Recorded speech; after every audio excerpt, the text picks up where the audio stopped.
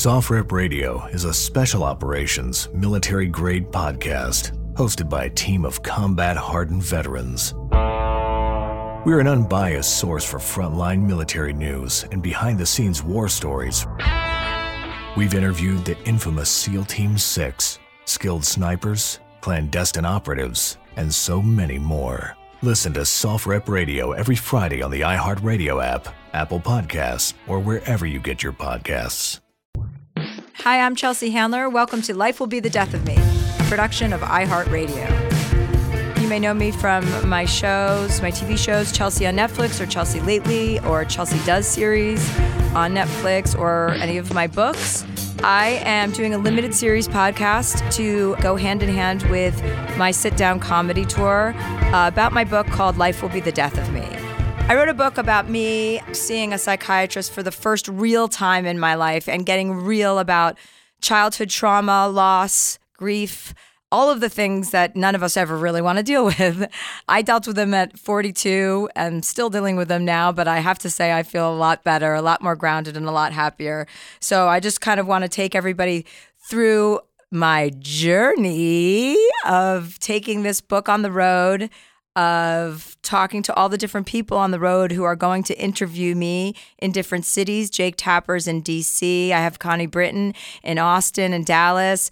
And I have Natasha Leone in New York. I have all sorts of fun people. And I also have my psychiatrist, Dan Siegel, who will be coming on to talk with me about me, my problems, and potentially you and yours, and how we can all kind of get better at being people. And my BFF, Mary McCormack, who you may recognize her from The West Wing or from In Plain Sight, a show she was on for many years, and most recently on The Kids Are All Right on ABC. She lives 10 minutes away from me and has had to deal with my behavior for the longest amount of time out of all of my friends. So I will be starting the podcast with her. She's my best friend, and she knows all the really embarrassing stuff that didn't make the book. Thank you for joining us today. It sounds so, I feel like a little bit Oprah crossed with something else. Crossed with Gail. With Gail. And then here we are. Yep. And we're sitting here with Brandon, who is my... Brandon, how would you describe your position with me? Is a woman of the night? Yeah, I tell people we're platonic life partners. So we're basically, yes, you're my assistant and my decision maker. And I love that you've decided to do your first podcast with your assistant. Well, he knows the most about me. I love it. I just love it because you admit that you don't do much without the help from an assistant. But this is sort of a new it was a real shock to me. level. I found out about it I this mean, morning. I love it.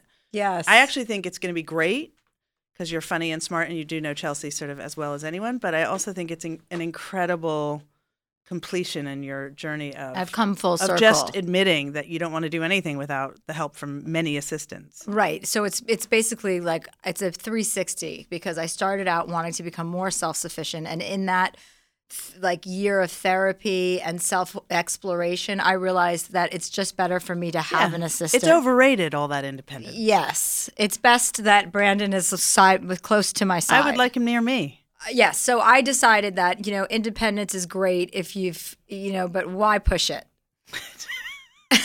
Why push something when I'm not good at it? And I have so many other strengths that I want to focus on, right? I think that's really smart.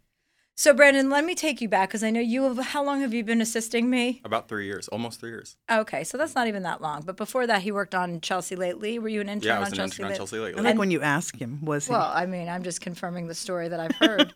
So I don't know if you know how I met Mary originally. On the show, no? On Chelsea Lately? Yeah, that's true. Yeah, I interviewed on the show, and then we went to some women's event the next night.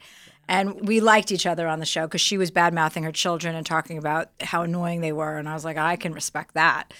And then we went to that, I forget what kind of event it was, but it was for women, about women and how to be stronger. And it was way before I had the luxury, I don't know how to frame it. It was a time where I didn't take the events like that as seriously as I should have. I kind of was like, oh, God, women, talking about being powerful women. It's like, just go be a powerful woman. Why do you have to talk about it all the time? That was about 10 years ago. So then she asked me if I smoked, and I said, sure. And she goes, oh, let's go out and smoke a cigarette. And I was like, okay, great. We walked outside. I handed her a cigarette. She goes, oh, no, I quit. I can't do it, but please just blow the smoke into my face. No, I said blow it into my tits. Why Because would then it goes longer. I get more of it. You're describing your tits as long right now? No, I'm saying I get the smoke experience for a longer period of time, meaning if you aim at my face, I always say aim at my boobs, but that is how we became friends. I wanted to inhale your secondhand smoke. Cigarette, yes. right. I think I made a comment about drinking, and you were like, cheers to that. And we were both on the same page with like having a good time and not taking, Hollywood too seriously. So this was a relatively quick relationship. Yeah, I think we made a dinner plan that week. Anyway, so the relationship started from there. And I would like to introduce, in order to get a full landscape of our relationship, because our lives are very different. Mm-hmm. You're a mother of 3. Mm-hmm. You're married. You take your responsibilities seriously. Well, yes. Right. And Irish Catholic, you have a lot of like Catholic guilt. You like to show up and work hard and hustle and be a good person. Yeah, thank you. Okay. I mean, I think that's a compliment. I'm not sure. That didn't sound like one. Yes, those are true. That's true for the most part. I don't always do that, but that's my aim. Brandon, would you agree with, have you noticed these things about Mary? Yes, I've observed the same things. Okay, great. So I would say that these are all the things that I would think of when I think of you. Great. That's nice. I sound pretty together. Yes. So I'm not together. I don't have a lot of I have responsibilities, but they're like man-made, or, it's debatable what kind of responsibilities I have. But I don't have children, and I like to get up and, fly away and go on trips and impromptu vacations and stuff. So I have a different lifestyle than you have. I think that's true, but I do think, I think some people have kids and they don't have a lot of responsibility. So I don't think that just the having kids makes it. Meaning, I think you actually do have a lot of responsibilities, and you sort of do show up a lot to things. And you say you're going to be there, you're there. You get more done in one day than I do. Well, I don't know if that's true, but I like to show up when I say I'm going to show up. We're both like that. We don't like to blow things off. We're not flaky. No. Neither one of us are like that. No.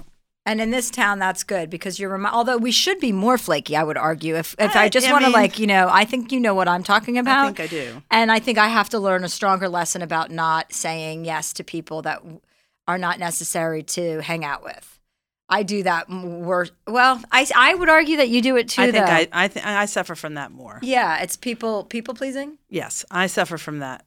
My friend Shauna calls it the Mary McCormack disease because she thinks I suffer from it and will never get over it. This is what I call the Mary McCormack. When if I ever see it again, I will call it that, but I haven't because almost nobody in the world does it.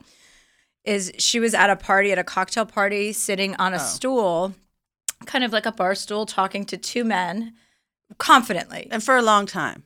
Like very confidently. Legs in jeans, but open, splayed like a guy. Like you do on a stool. Like a guy does on a stool. That's right. Right. Well, we're guys, basically. I would say I'm more masculine than feminine, excluding these 2 juggernauts.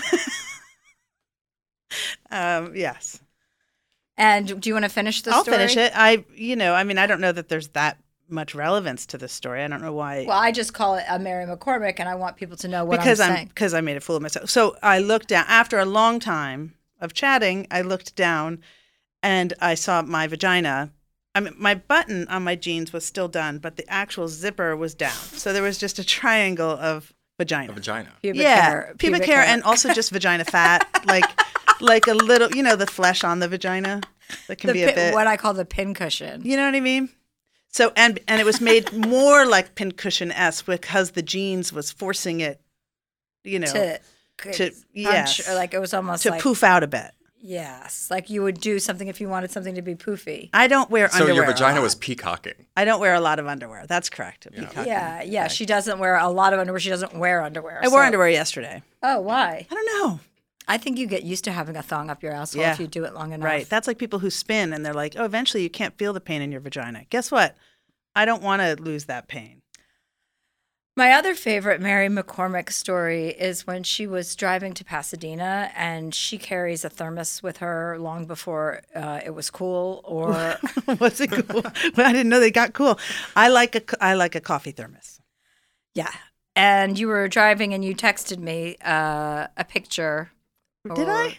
It wasn't a picture of what happened, but Can you take us through that story? I'm just doing this exposition because I want people to know the glue that keeps us together. Is this the glue? Perhaps. Oh, wow. I didn't know it was that. I'm happy to share it. I think you think this is my most humiliating story. I don't think of it that way. Right, I think of it as completely resourceful. I'm proud of myself for how I handled it. Right. I mean, it's not ideal. I wouldn't want it to happen again. I was driving and I was in traffic, but really bad LA traffic where I couldn't go left and I couldn't go right. There was nowhere to turn. I mean, the car's in front of me and backwards. And all of a sudden I had to go to the bathroom and not number one. I had to shit. A shadoobie is what I call it. Yeah. But it was like my stomach, for it to happen that quickly, I was like, oh, this could be anything. I mean, I don't know what nature of shadoobie was going to come out because I just knew that something was about to happen, either in my clothes or I guess on the side of the road. I mean, I was in a full panic. I didn't know what to do. I couldn't go anywhere. My hope for you would be the side of the road. But that would be you get arrested for that. I mean, you can't just get out of your car and squat. But that's my hope for you. I would like to see next time that imagery. Well, I think we already gave the story away by your lead-in, but luckily I had my thermos, and I could see that if my car could sort of inch up even just 2 more feet, there's an alleyway I could get down.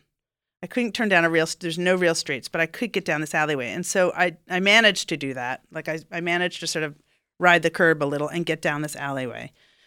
And then I pulled over, and I thought, I have to shit, but if I get out and do it in the alleyway, there's windows, like businesses looking down onto the alleyway. I'm going to get in trouble. I'm going to get arrested or caught and I don't know how long it's going to take. I mean, I might be squatting. I don't know. And so I emptied my thermos out the car, the coffee out of the car. And I took luckily I have shopping bags in my car, paper, grocery bags. 'Cause you're a mom. Well, yeah, and because you should too. But anyway, and then, Brandon does, I'm sure. Yeah, I do. Right. So I put garbage bags on my seat, and then I took the thermos. I'm doing a turning motion with my hand because luckily it's a very thin Japanese thermos. And so the top is maybe like this, maybe an inch or inch and a half, 2 inches probably wide. And I put it up to my butt, but like a tight fit. Inside your butt? Not quite in, but definitely in adjacent, like really close to in, so that there could be no accident. And then I pooped into my thermos. Wow. And then I screwed the top back on. I have wipes in my car as well because I'm a mom. I always have wipes. And so really the whole thing was it was as if it never happened.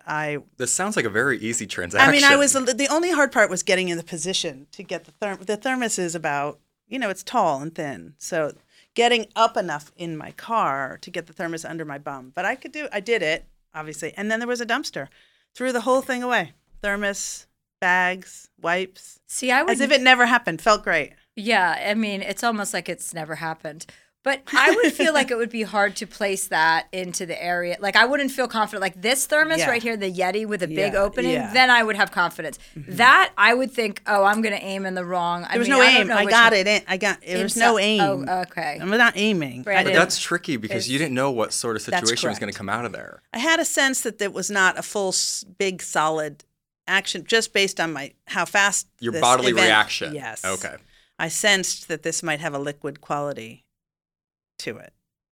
I feel proud of my resourcefulness and that my car has everything. My car has everything you need to survive. Yeah, it does. That's a mom's car. Yeah, Brandon, you should have that in your car for me. I know, not just my bag. I need it in my vehicle. Yeah, I don't need snack bags. I need things that can save my life. I think the question is what do you do with the thermos? You know what I mean? Of course you throw it away. Well, I know, but I bet you there are some people that I did love that thermos. It's a Japanese thermos. It's a great one. But I threw it away. I have more. It's a weird start to this. No, it's not. I mean, I just wonder why you find it. And then I think, didn't I get a text from you this year saying you also pooped in your thermos?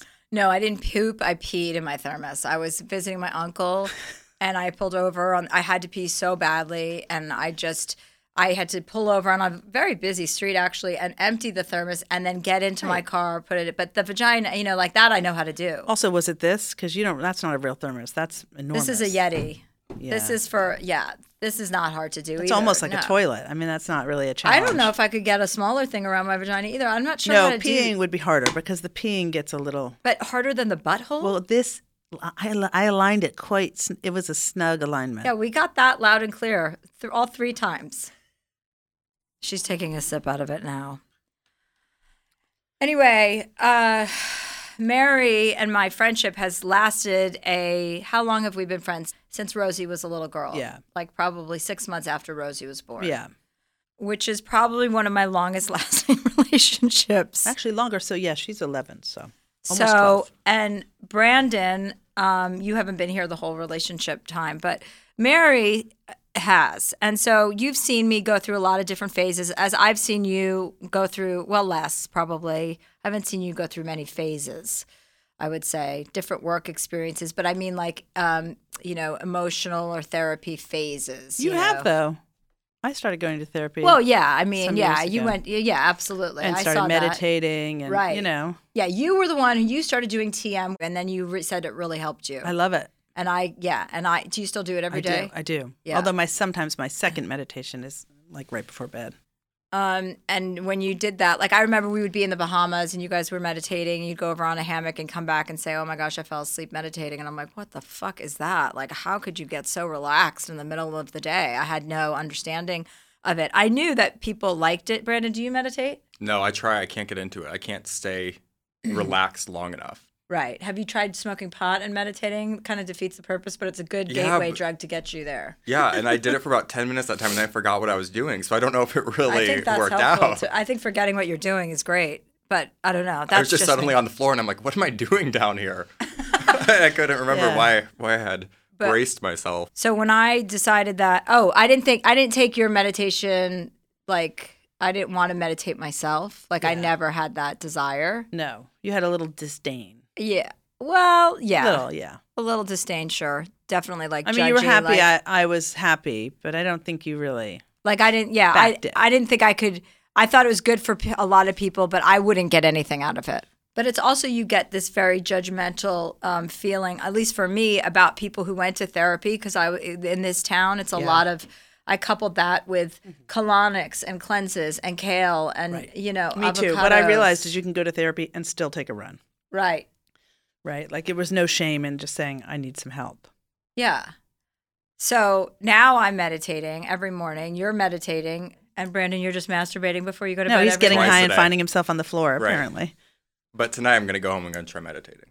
Well, yeah, don't feel peer pressure. I mean, this is this is a conversation that I never thought I would be sitting around having. I copy that. Yeah, right? I mean, talking about meditating and No, talking about we've self-help. come a long way. We have. I mean, we are almost in our 50s. You already know. are 50. Oh, you don't need to. I'm 44, just for the record. I just want everyone to know what the deal is here, because sometimes Mary gets confused and groups us together.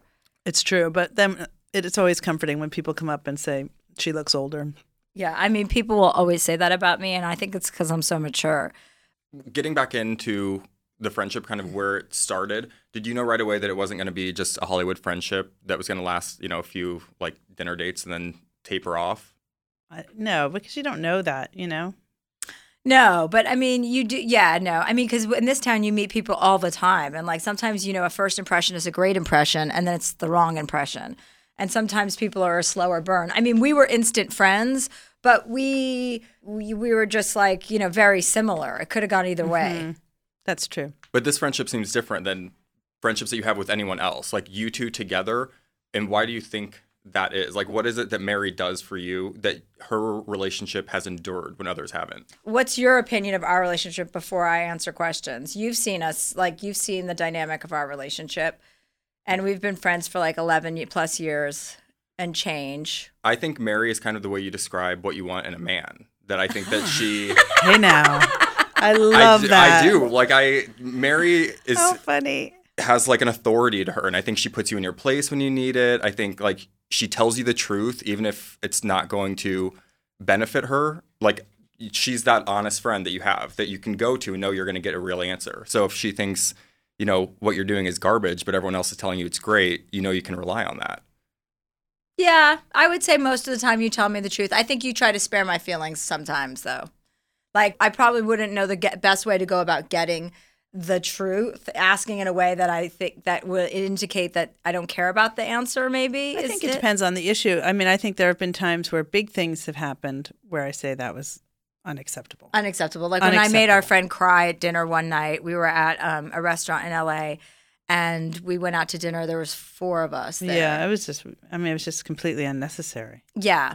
I was really pissed at my friend, and I just kind of went off on her, and she just sat there crying, and then I left. In a restaurant, though, where we knew tons of people, I was like, you could have just done that in a healthier way tomorrow. So, I mean, I think, look, I do think we both sort of honor each other with the truth. I mean, there's been times where I've hurt your feelings, and she says it, which I value. And, I have very few friends who do that. I mean, I have a handful of friends who say, hey, when you did that thing, it sort of sucks. It sort of actually hurts my feelings. And I value it, even though it's hard to hear in the moment. I do value it because it means at least your friendship is worth that, that they're not lying to you and building up resentment. And so I think we do that pretty well. I mean, I think we've gotten pretty good at that over the years. Well, okay. So looking back at that instance in the restaurant, would you pre-therapy and post-therapy? That was pre-therapy. In fact, I would say that was probably that time period was a pretty angry time period for you. Fair? I'm trying to think what period of time in my life it was, but I'm sure you're right. I think it was right before you decided to leave E. Yeah.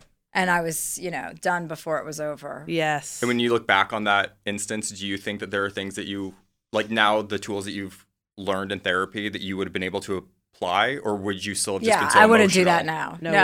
I'm not emotional now, in that way. I think one of the things with therapy is you learn all these lessons, they give you all the tools, but then to actually apply them is a lot harder.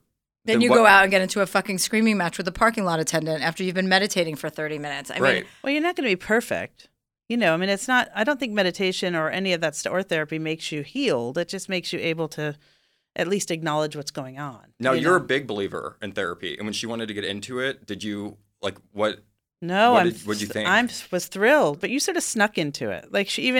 She was sort of like one of those people who gets sober but doesn't say, I'm sober now. They just are like, I'm not drinking this month. And then it's 2 months and then it's 6 months. And I mean, I think you sort of approached your therapy the same way. Because she said that she liked the way Dan explained things. And Dan Siegel, who's what would we call him? Your He's therapist? my psychiatrist. He is very scientific with the way he delivers information. But then months earlier, you'd gone to a hypnotist to quit smoking. So that's like a huge juxtaposition between Sounds scientific. like somebody really did their research for this interview. I don't think that is. I think that's scientific. I mean, Do you? hypnotherapy works. Seems very LA, very wacky. I think there's a ton of people in LA who probably are not actual hypnotherapists who it won't work. But the data's in. I mean, lots of people change their behavior based on hypnotherapy. No, I'll say Carrie Gaynor, who was your hypnotist, we've sent other family members there to quit smoking, and they all stick with it. So whatever he's doing works. But to me, it seems wacky that, I'm going to go to a hypnotist for this. But but it's not like getting your stars read. No, exactly. She didn't go find out what her aura palette is. We have that at home already. Hypnotherapy what is my works. aura palette? Because I don't want to go through the rest of the day without knowing. knowing. No, we do. She got it done on the Netflix show by Megan Fox. Oh, they did something with her aura. Do you remember? Yeah. I'll have to dig that out of the garage. Please, let's rewatch that episode together when we get home today. All right. Great. Brandon, would you say, in your estimation, since this year I just tried to put aside for myself and self-awareness and betterment, do you think that I've become better or less dependent on you? Definitely. I think that you have become more independent, less dependent on me in a lot of ways. But for me, it was always I would tell you, and I think sometimes I would tell you in times where you were already frustrated, so it was hard to hear. But there's a difference in wanting to do something and being able to do something. And for me, when I'm gone, when I'm no longer your assistant, I want you to be able to do them. You should know how to do things. No, you just even if you gotta don't want line to. up another person. Let's be reasonable. I know. Honestly, you think after I'm done with, that's not a good way. There are things that you can do now. We're doing a podcast. I thought with you said we were getting married. This is my 2 weeks notice. I thought you said you wanted to be married. We are. We're going to be like Craig and Ellen. So what are you talking about when you move on? I thought you wanted to be my assistant forever. When we get married and we find an assistant to support both of us. Okay. But that's what I think the difference is. And I think that you've been more willing to try and do things yourself, which is a lot of people won't do. So I think that's, really positive. Okay, we're going to take a quick break and we'll be right back. Okay, so anybody who wants to get therapy or anybody who's interested in therapy, it is available to you online. Anybody who is listening to this podcast is obviously interested in the subject matter. And if you don't have your own therapist already, there is online counseling for you. It's called BetterHelp. It offers licensed professional counselors who are specialized in all sorts of issues like depression, stress, anxiety, relationships, sleeping, trauma, anger, family conflicts, grief, self-esteem, and more. You can get all of this online in a safe and private environment. Anything you share is confidential, and it's very convenient. So you can schedule secure video or phone sessions, plus chat and text with your therapist. And if you're not happy with your counselor, You can request a new one at any time. that's right. Best of all, it's a truly affordable option. And for Life Will Be the Death of Me listeners, you get a 10% off your first month with the discount code Chelsea. So why not start today? I'm going to. Okay, well, go, Brendan. BetterHelp.com/Chelsea. Hey guys, it's Bobby Bones. I host the Bobby Bones Show, and I'm pretty much always sleepy because I wake up at 3 o'clock in the morning. A couple hours later, I get all my friends together, and we get into a room, and we do a radio show. We share our lives, we tell our stories, we try to find as much good in the world as we possibly can, and we look through the news of the day that you'll care about. Also, your favorite country artists are always stopping by to hang out and share their lives and music too. So wake up with a bunch of my friends on 98.7 WMZQ in Washington, D.C., or wherever the road takes you on the iHeartRadio app. So do you think post Chelsea you would be worried less? Like if that were true, if what she said is Yeah, true. I'm worried less now, Post-Chelsea. period. I mean, Or no. post therapy. Yeah, for sure, because there's a gentler reaction to everything. You know, she's. What do you see it in the most, do you think? With the way she responds now?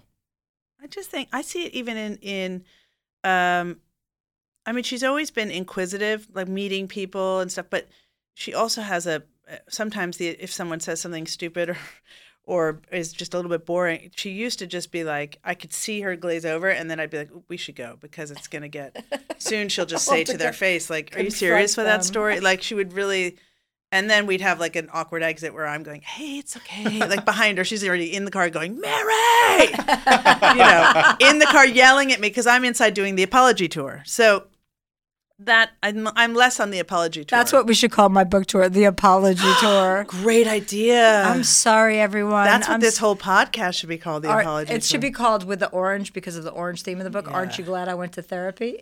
That would have been good. That would have been good on a shirt. Not bad.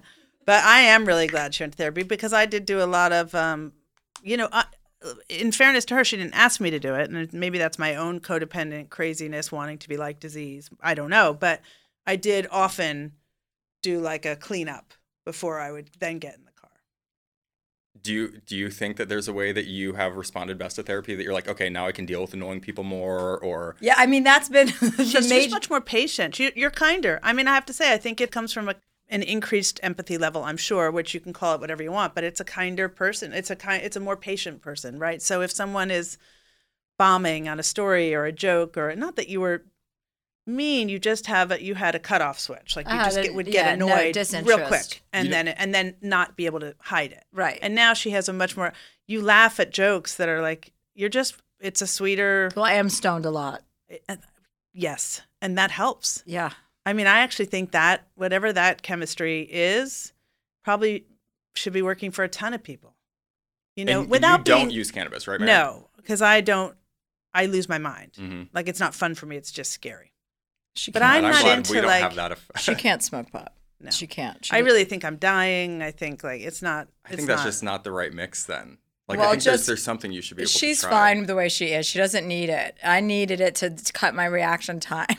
You know what I mean? Slow you down. Or add reaction time. I do think it adds. I mean, I do think it's a love drug. It's a nice. It's people on pot aren't beating each other up. They're kinder to each other. So I think in that respect, I'm all for it.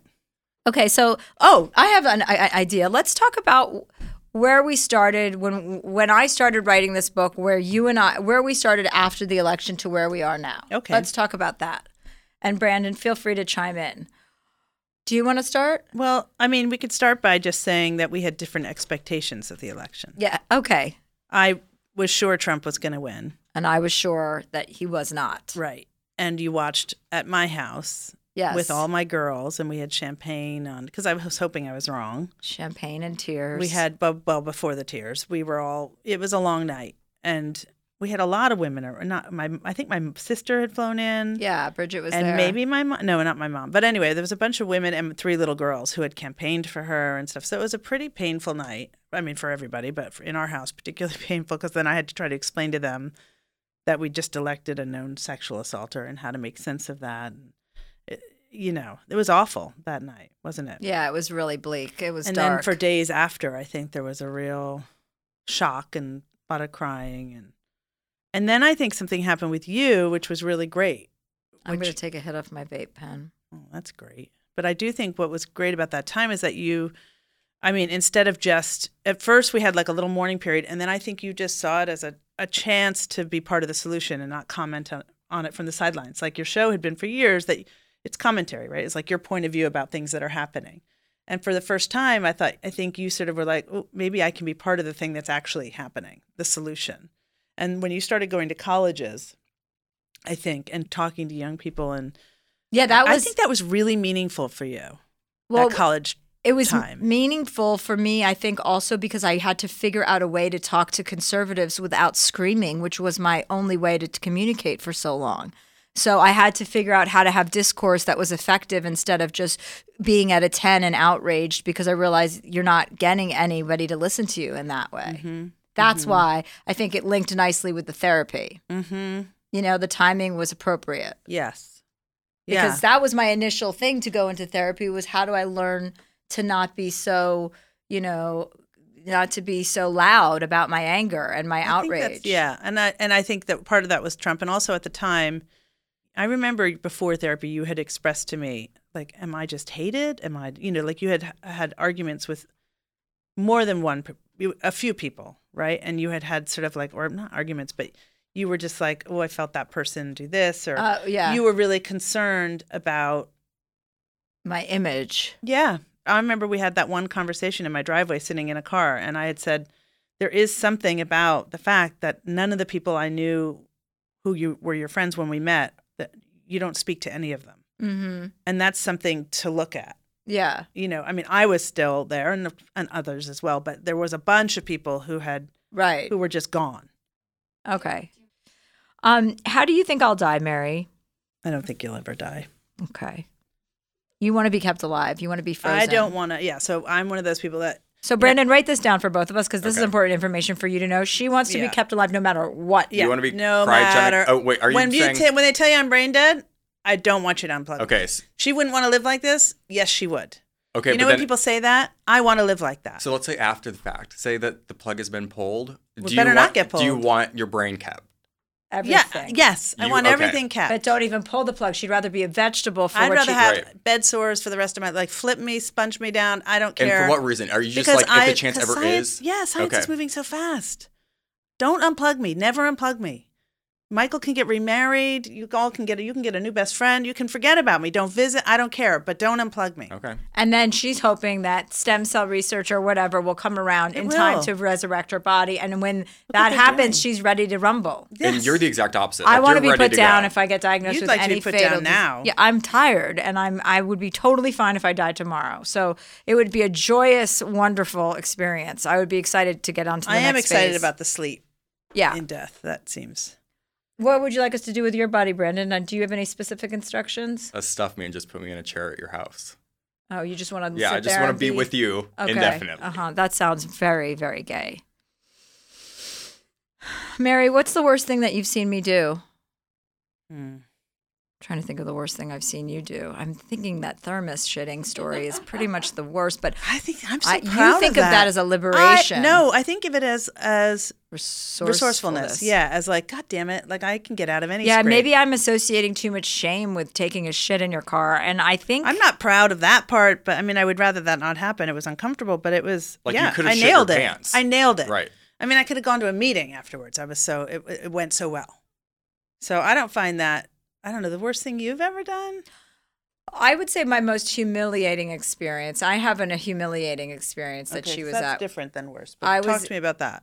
We were at that Kevin Huvane's CAA party, and I was in a blackout. But it was because you were on a crazy diet. Well, I've been in plenty of blackouts that I don't have a diet to blame. But yes, this one I was on that. Because I haven't seen you drunk like that. Like I've never, you always walk out of parties. Like even if you yell at people on the way out. Right. And I'm behind you apologizing, you do walk out. This was like, I've never seen anything like it. And it was because you were on that HCG diet. Yeah. So just on a really, really low calories, almost no eating, plus a shot. Yeah, I was of doing that special shot into my thigh like a pregnancy, HCG. hormone, whatever. Anyway, hormone. that combined with, we were only first time I was there like an pregnant. hour. And you were you couldn't see straight. You didn't know where you were. We carried you out. Well, no, I think Jeremy Renner and Chris Evans and Sandy Bullock and I carried you out. came and got you guys, and they're like, Chelsea's outside. I guess I was leaning against it. It was really bad. I don't remember. I remember waking up at 5 o'clock in the morning in my bunk beds and calling. I was like not even in my big girl room. And I called Mary. I'm like, what the fuck? And you're like, oh, sweetie, that was bad. It was. You're like, do you remember anything? Public, like bright lights. And just every agent, every person in the industry. It was the CAA Oscar party, I think. Yeah, but you know what? Wreck. There is a feeling about like that, having it happen there versus like a family affair. I prefer, because everyone in Hollywood, like not everybody, but there's enough people that make asses out of themselves that there's a new story every week. Like I would be more humiliated if that happened at like, my dad's funeral, because then that would mean I'm like off the rails or something. Like, for some reason, the context of it's not good. So anyway, let's. How long ago was that? It's Tuesday. No, I'd say was it about 4 years ago? It was longer than that. Really? Yeah, that was like 5 years ago, probably. Huh. She once caught me stealing candy at one of her daughter's swim meets, but that wasn't bad. But you were bad. stealing it that for was them. For them. Yeah, that was sweet. That's not bad. No, I don't know. I'm trying to think of like an actual event. Well, we don't have to. Do you have a memory that comes to mind when you're asking her? Like, do you have call. something where you're like, oh, this is the worst thing I've done, or done to that somebody? Party was what I just thought of. I mean, in terms of character, like doing something bad, I don't know. Like my bad is impulse. Like when I think about something, I wouldn't. You know what I mean? So like anything I've done has always been like I don't know. When you think of yourself doing something bad, do you think of it in terms of like to yourself, or like something that you've done that didn't affect anyone? That's bad to someone else. Bad behavior, not like mean-spirited behavior. Would you have known that before? Where are your hands, Brandon? Keep them where I can see them, please. Would you have been able to recall that before therapy, or only now that you're trying to work on the empathy part? Not just like, oh, I feel bad for this person, but like really how that person must have felt? Yeah, remember how you said that thing to that girl at that party? She had on a pink dress. No, what? And you said something like, oh, that's like, I like your dress. And I was like, oh, right away I get nervous because I knew you don't like it. So right away my blood runs cold. Like I know the rest is coming. And she was like, oh, thanks. And she knew each other when you were young or whatever. And then you said something like, yeah, it's like summer horror or something. And then just walked away. And I know her. So I was left like, and she went, God, that's so mean, huh? And I was like, she's just trying to be funny. It's just her being funny. She just likes to make a joke and walk away. And she just was like, oh, that's so mean. That's mean. You don't do that now. Is it though? I mean, yes. It is. You know what's sad though? Because I know it is, but like I laugh at it. People listening to this are going to laugh at that because it's like we know that brand of humor associated with her. Whereas like when we really think about it and know what type of person she is, like that's not nice. Well, to the person, it's not nice. Meaning, if she says it to me, listen, I'm not. I mean, I love all that about her too. It's like that's the fun stuff, right? I mean, her point of view, her angry point of view. That's why we sign up for her. Every day I come into work just hoping for it. You rarely do it to, there's been some, you wouldn't do that now, ever. No, I would not to the person's face. Not, and if I did it would be somebody who knew me that I was friends with. I wouldn't do it. Like I don't any longer expect people to understand my personality. Well, you're both or very... that everything's a joke. Like that's not their problem. That's my problem. Well, okay, but you're both very funny and you kind of have the same sense of humor. Yeah, we have a mean sense of humor. We try not to be. Do you try to keep each other like checked in that though? Because Mary, you are kind of vocal, or like you have looks for each other that you're like, no, like yeah. But I mean, I think I have a mean sense of humor, but I'm not mean to people. Right. Do you know what I mean? Yeah. Because there is a line I think that. Now I just keep, I try and keep more thoughts to myself. Do you both think that's better that people have been more thoughtful that way? Because like. I've talked to people, and I think they've gone too far one way. And now nothing's funny anymore. You can't joke about anything. Like, I think I was talking to Chelsea about Family Guy's not doing any gay jokes anymore, which I think are some of the funniest ones on the show. It's been around for, I think, like 17 seasons, and they're just taking them out completely.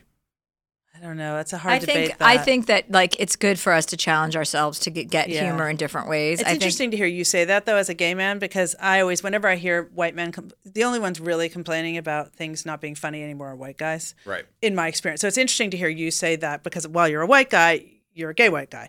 But mostly, I only hear straight white guys going like, "Yeah, it's just nothing's funny anymore." It's like, yeah, you know what? You'll figure it out. We're still laughing.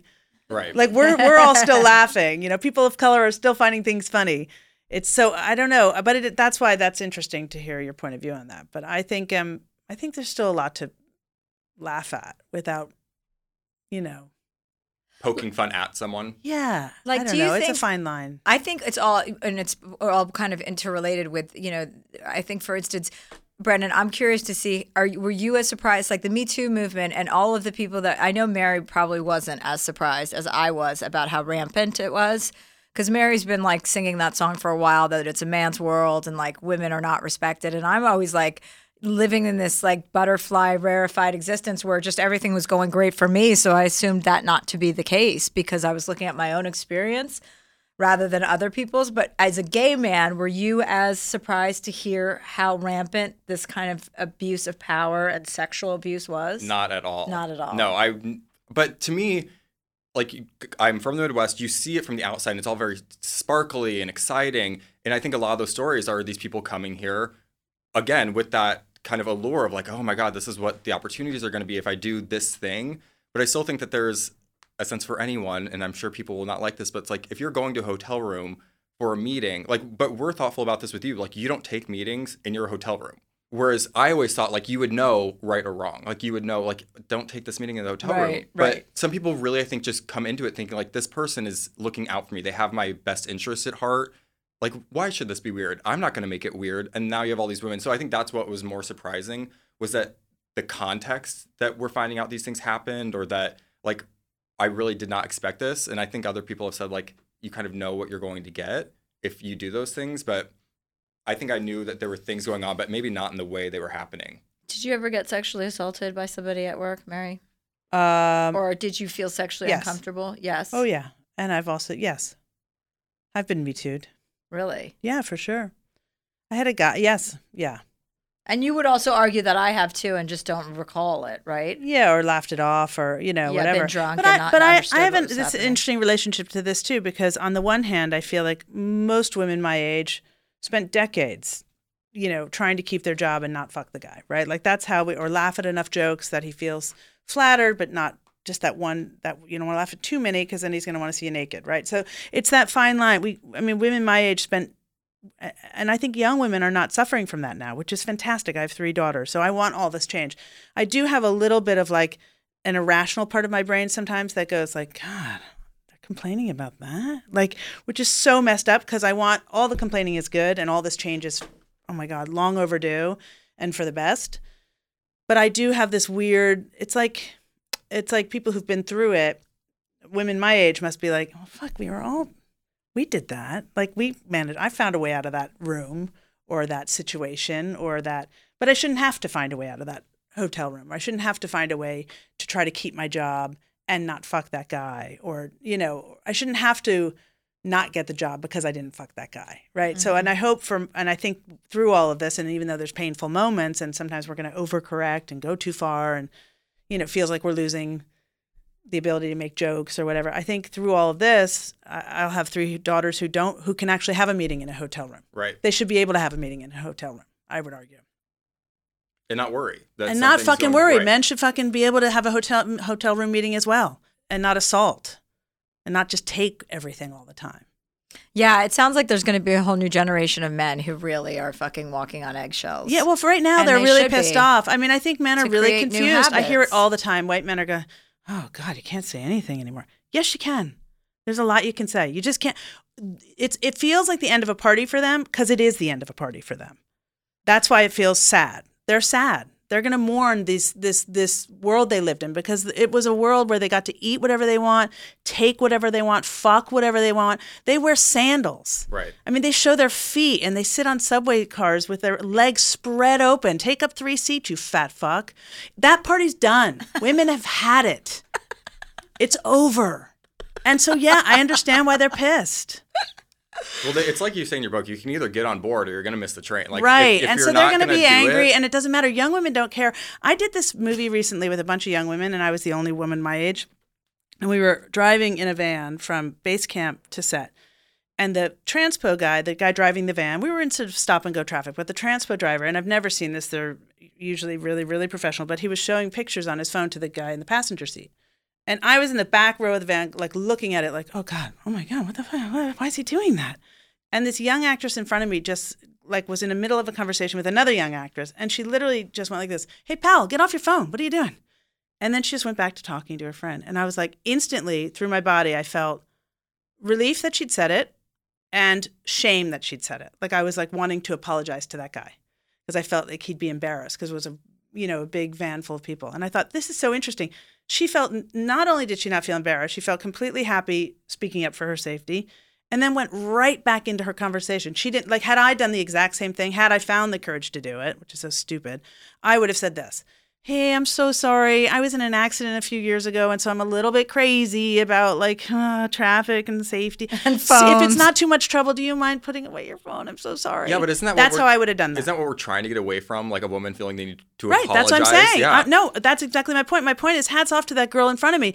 That's generational. And so I hope my daughters never feel that way about speaking up for their own safety. And I hope they live in a world where they don't have to laugh at bad jokes just to make some guy feel validated. Like you want to fuck him. If only you didn't have a boyfriend. And you know how many times I've said that? That party's over. It is amazing what men think that they can do and get away with no regard. Because they have gotten away. Because we have a guy in the White House who brags about sexual assault and is the leader of the free world. So why shouldn't they think that? I think, like, as a man, is the type of men who come out in support of women and like, or take responsibility for like, oh yeah, I've definitely done like gross dude things. Like I think maybe Ben Affleck was one when he slapped that woman's ass at a party and came out and was like, I'm so sorry for like the way I behaved, but like I'm growing, like I'm working on it as a person. And I think we criticize them still because it's like you should know better. But these men who have really come out in support of women and for women, and that they're like, you know what, I made mistakes. Like I'm really not proud of that. We can't change overnight. I think that's great. I mean, I have a friend who mansplained me so hardcore recently. Like I said something about a politician or something, and then he literally said it back to me. Didn't even really. Sometimes mansplainers will change a word or two to make it sound like it's their idea, but he obviously just liked the idea and then repeated it back word for word. And I was like, I have to say something. I was like, you can't just repeat back the thing I just said to you without even dressing it up as like your idea. Like you just completely mansplained me in the most aggressive way. I can't, and I have to tell you as a friend that that's what you did. And he went, I don't mansplain. And I went, And then he went, I didn't mean to. And I thought, all right, that we can work with. I mean, listen, I didn't even know that term before. I just knew I lived in a world where men always taught me things I already knew. But now we know that word and we can identify it. And it's going to be uncomfortable for a little while, right? I think that's a growth moment. And that made me love that guy. Well, I think that there's a lot of, you have that, especially in entertainment from what I've seen, is that people don't know what they're doing can seem condescending or rude, because I think some people are just trying to be friendly or give you the information. What this guy was doing was obvious. Or it's a habit that's been created over time, and they don't know the difference because it's like a fish in water. They don't know that they're doing it. But like this guy taking the couple of seconds to reflect on what he had done and being like, oh, I did actually do that. I didn't mean to. Yeah, it's like. It's those little, growth. I mean, I knew him well, so I felt comfortable saying it, but But you don't have to worry about it. Yeah, but I think it's so good that you said it. Yeah, it's big for me because I'll tell you that van story. When I got off the van, that young woman just went into set and did her lines and was thinking about her work. And I got off the van and did 10 minutes with the driver, like, hey, not a big deal. I think, some people... Anyway, I mean, literally undermined everything she did. I hated myself for it. I'm telling that may be my most embarrassing. I'm proud of the pooping in the thermos. This I'm not proud of. Would you do that if it were a woman driver? Oh, yeah. Yeah. So maybe it's not as sex related as you're just worried about people's feelings. Yes, but it's gender. It's generational. The issue is not about him. Although maybe I was more sensitive because he was a man. I think I was. Meaning, I would say I watched a man be dressed down by a young woman, and for me, as a 50-year-old woman, and how I was raised in the world I was raised in, I was like, oh God, he's going to feel super emasculated. That's not safe. I don't like when men feel emasculated. Let me make this better. Mm-hmm. Instead of just, how about he doesn't fucking get on his phone? Yeah, when he's driving a group of people. Right. I know that to be true in my consciousness. No, I know. It's interesting that you were able to pick up that you did that, like, and reflect on it so quickly after the. I think about that van ride a lot. Well, yeah, I guess. Because I also have 3 daughters, so I think, like, I want them to live in a world. I bump into furniture and apologize. I mean, women have we have a hard time taking up space and demanding what's ours. But I see younger women not having as much trouble with that, and it's a real positive change. Okay, well, this sounds like a good time to take a break. Hey, podcast fam, I'm Jada Pinkett Smith, host of the Red Table Talk podcast, and I want to introduce you to 2 of the most important women in my life. My mom, Adrienne Banfield Norris. She's really old school. I never wanted you to be in that situation. Like, not date Will at all. Everything is by the book. And then we have my daughter, Willow Camille Rain Smith. I'm going to be like my ancestors and just do what I need to do. We've brought these 3 generations to the Red Table to talk about family, relationships, social issues, and a whole bunch more. We're all going through something, right? So put on your headphones and join me, Jada Pinkett Smith, Gammy, and Willow for your favorite episodes on the Red Table Talk podcast. This table is like glowing. Y'all like X-Men. Black X-woman. Yo. Thank you. We appreciate it. Listen to the Red Table Talk podcast presented by Facebook Watch and Westbrook Audio on the iHeartRadio app, Apple Podcasts, or wherever you get your podcasts. Okay, Brandon, I see you whipped up some questions here, so we'll try and just entertain you with them. Oh, you wrote these? No, I don't know where these came from, but I'm Probably excited my to find Belle, out. the cleaning lady, for all we fucking know. What do you think my cause of death will be? This is for both of you. Old age. Yeah, agreed. If I didn't have assistants, managers, cleaning ladies, or any staff at all, how long do you think I would survive? Not long. Not long. You can't do a podcast without an assistant. I mean, for fuck's sake. Brandon, What is that stupid book you gave me recently? Essentialism? Yeah, fuck you. I was like, literally, here it is. Do you know what essentialism is? The gist of the book? Like, do less. Yeah, I'd love to do less. You fucking asshole. have to. I No, need you're my looking bell. at You the- give me my bell, Brandon. Tanner. Who's your house? Tanner. Who's your house guy now? You give me those What's our guys, house and then I'll guy's read name? essentialism. Willie. Willie. So suck on that. Essentialism. Essentialism is good. You Yeah, need to I would be- love to do that. I would love to do You're less. being closed-minded. You can do less better. You just know your audience Just when you know give them that a book. just know that you do too much. You don't have to do everything you do. You don't have to. Okay, but for you to say that, you're crazy. I have 3 lives who depend on me to do everything So I do. I have 15 people who depend on me too. They're not my children, but they depend on me. Okay, let's move on. Yeah, let's. I mean, no one takes me fuck's seriously as a Bernice. Are you listening to this? She doesn't even know I'm her mother. Okay, what is something you've seen me do that you would categorize as not normal? Brandon? I mean, I appreciate this about you, but like diagnosing other people and then giving them pills. Oh yeah, no antibiotics. Yeah, but I've And helped. you Oh, love okay. You antibiotics. love a Z-Pack, which She you're not will give supposed anyone. to do. But be careful, everybody in here, because you will be on a Z-Pack before the day is out. But I also give you medication that you need. You know, when you go on a trip and you need Xanax, Yeah. I supply that, or Sonata, Yeah. or whatever else. You know, I'm always. I love you're to like share. a pharmacy. Yeah, I know what people need. What kind of guy would you want me to settle down with? I mean, Brandon thinks it's me. Basically. So a male I version think of Mary. someone who reads a lot, someone who skis really well, someone who I think most of all has to be really inquisitive. Like I think your ideal partner would be don't say partner, but your ideal person would be someone that you could like travel all over the world and just get into trouble, like go on adventures with. Someone really inquisitive. I think that's right, Brandon. Wouldn't you second that emotion? Yeah, non-industry. They have like a job separate of entertainment. Yeah, skier. Yeah, skier. Probably does not live in the same city as you. Yeah, I don't that's know. a I that. hope not. I hope that's not. the Well, he end can game. visit LA. He just I doesn't- think ultimately you're going to be right. Okay, with sure. someone. That makes sense. It would be hopefully someone who gets like who really just loves you for you, you know, right. that you don't have to change for. I think that's the key. No, I don't think so. I don't think I can change. I just already changed so much. Where Yeah, would I? it's I'd have to enough. go back to the other person. Right. How many more versions of me there can there be? No, this is it. I want to settle into this one because she's nicer and I do less apologizing. So the reason why I wanted to do this, Mary, thank you for accommodating my wishes. Happy to be here. this book is as funny as all your other books, and then has all this other, it breaks your heart as well. I mean, it's really, I mean, I've talked to so many people who are like in tears reading it and then feel sort of healed after, you know? I know. It's amazing that people would have that reaction. Because I think a lot of people have similar experiences. You know, we sort of think we bury something really sad, or we bury our weakness and our sadness and our vulnerability, and we turn it into anger, right? And and I think everyone can relate to that. So there's something really cathartic for people when they read it, but it is also really, really funny. So I think it's that you're calling it a sit-down tour is one of my favorite things. And also, luckily, I read that book that you so aptly described, Essentialism, which explained to me to do less better, which is a book about saying no to more things and doing fewer things. And my lesson in this book and writing this book was that this is the one thing. I mean, I know I did a documentary. I was like campaigning, Brandon, whatever you were talking about. I'm sorry if we're boring you right now. I know. He's on Tinder.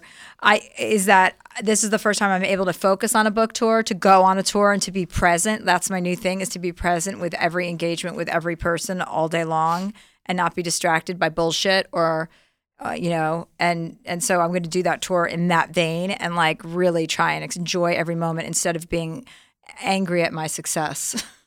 There you go.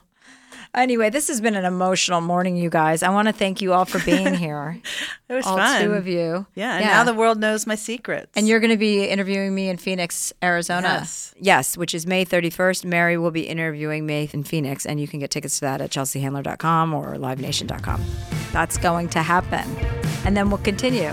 And then, Mary, you'll just have to pop in whenever we need to do a podcast. I'll just poop in some more thermoses so I have more to talk about. Yes, please bring your thermos next time. Thank you. Life Will Be the Death of Me is a production of iHeartRadio. For more podcasts from iHeartRadio, visit the iHeartRadio app, Apple Podcasts, or wherever you listen to your favorite shows.